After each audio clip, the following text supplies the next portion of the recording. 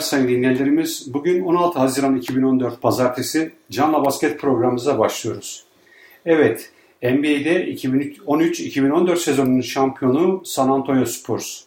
Final serisinin 5. maçında evinde Miami'yi 104-87 yenen San Antonio Spurs mutlu sona ulaştı ve 15 yılda 5. şampiyonluğunu kazandı. Ve Spurs'u bu başarısından dolayı bizler de kutluyoruz. Geçen program durum 1-1'di ve Spurs evindeki ikinci maçı 98-96 kaybetmişti. Ancak Miami deplasmanındaki iki maçı da 111-92 ve 107-86'lık skorlarla kazanan San Antonio Spurs durumu 3-1'e getirdi. Evindeki 3. maçı da çok üstün başladığı ilk çeyrekten sonra toparlandı ve 104-87 ile Miami'yi ezdi ve şampiyon oldu. Şimdi bu maçlara bir kısaca göz atalım ve biraz istatistiki bilgiler verelim. 3. maçta işi baştan sıkı tutan Koç Popovic 1, 2 ve 4. çeyrekleri önde kapatıp maçı 111-92 gibi farklı bir skorla kazandı. Kawhi Leonard 29 sayı, 4 rebound, 2 asist, 2 top çalma ve 2 blokla yıldızlaşırken Tim Duncan, Danny Green ve diğer çift haneli skorlara ulaşan oyunculardı. Miami'de ise LeBron James ve Dwayne Wade 22'şer sayı ile öne çıktılarsa da oyun kurucu Mario Chalmers'ın erken faul problemine girmiş olması oyunu olumsuz yönde etkiledi. 2 sayılık atışlarda San Antonio %59, Miami %52. 3 sayılık atışlarda Miami %45, San Antonio %48. Serbest atışlarda San Antonio 81, Miami %75'lik bir avaraj sağlamışlar. Reboundlarda San Antonio'nun 29-26'lık üstünlüğü var. Asistlerde gene San Antonio 21-17 önde. Top çalmada San Antonio 12, Miami 8 top çalma ve top kayıplarında San Antonio'nun 12 top kaybına karşılık Miami 20 top kaybı yapmış ki bu da maçı kaybetmelerinde önemli etkenlerden bir tanesi. 4. maçta da baştan savunma ile Miami'yi durduran San Antonio ilk 3 çeyreği de önde kapattı. Ve Miami'nin her zaman 3. periyotta yaptığı çıkışa da izin vermedi. Maçı 107-86 gibi farklı bir skorla kazanarak evine dönmeyi başardı. Kawhi Leonard, Tony Parker ve Patty Mills skor olarak öne çıktılar. Ancak Boris Diaw'dan bahsetmeden olmaz. Hem savunması hem de asistleriyle galibiyetlerde katkısı çoktu. Maçın istatistikleri ise şöyle. 2 sayılık atışlarda San Antonio %57, Miami %45. 3 sayılık atışlarda San Antonio %43, Miami %41. Serbest atışlarda San Antonio %72, Miami %65 ki bayağı düşük bir oran Miami için. Reboundlarda 44-27'lik San Antonio üstünlüğü var. Bu da maçı kazanmalarındaki önemli etkenlerden bir tanesi. Asistler San Antonio 25 asist, Miami 13 asist.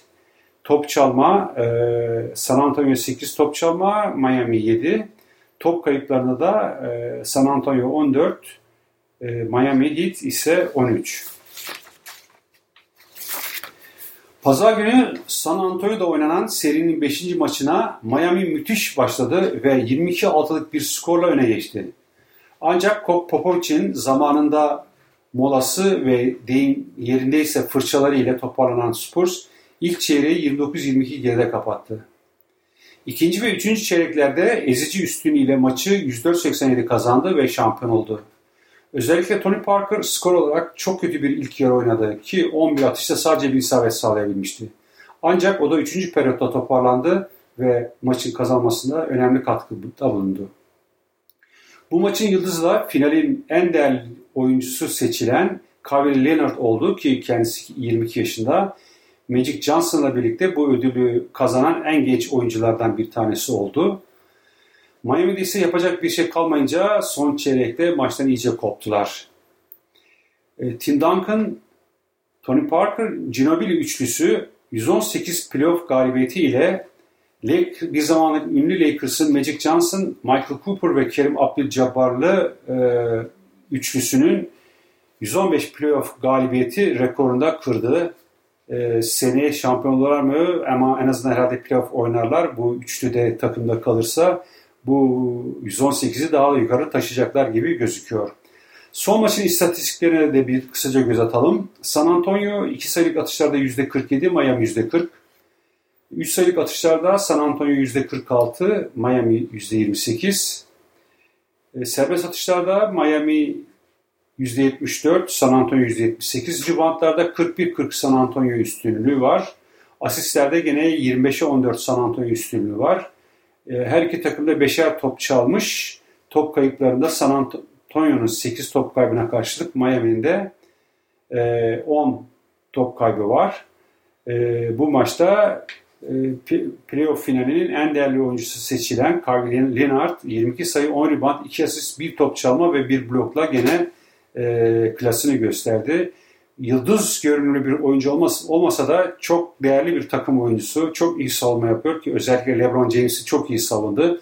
Bazı maçlarda faul problemine girmesine rağmen. Evet, NBA ile ilgili haberlerimizi burada sonlandırıyoruz. Artık herkes playoff takımları da şimdi tatile girecekler. Önümüzdeki uzun süre bu NBA ile ilgili pek bir faaliyet olmayacak. Sadece NBA seçmeleri ki draft diyoruz ve arkasından transferlerle ilgili haberler olur. Bunu da size ileriki haftalarda duyurmaya çalışacağız. Ülkemize geliyoruz. Geçen hafta 2-1 Fenerbahçe'nin üstünlüğü süren finalin 4. maçında Galatasaray Fenerbahçe'yi çekişmeli geçen bir maçtan sonra 88-82 yenerek durumu 2-2'ye getirdi.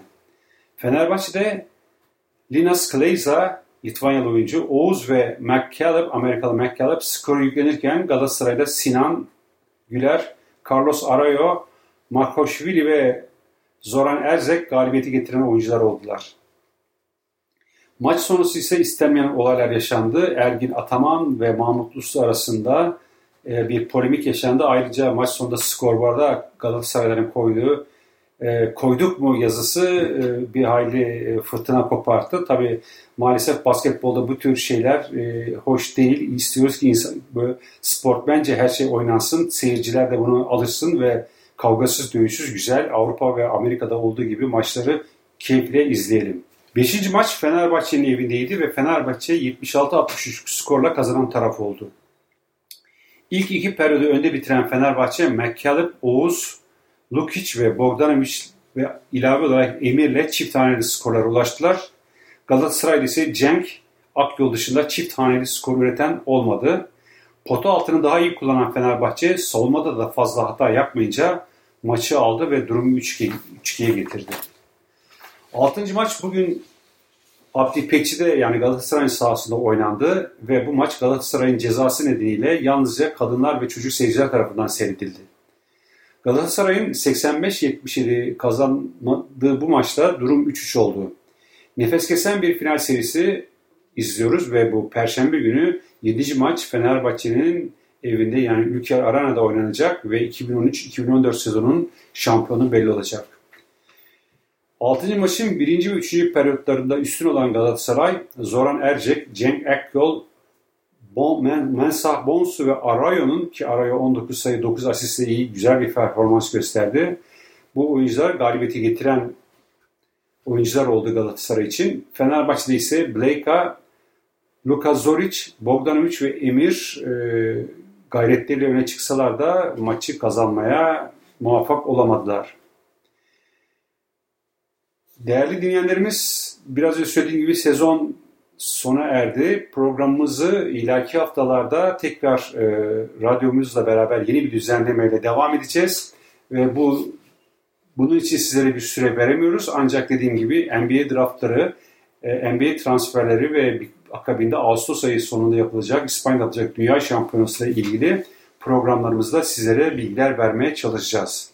Gelecek programımızda tekrar beraber olmak umuduyla hepinize iyi günler diliyorum.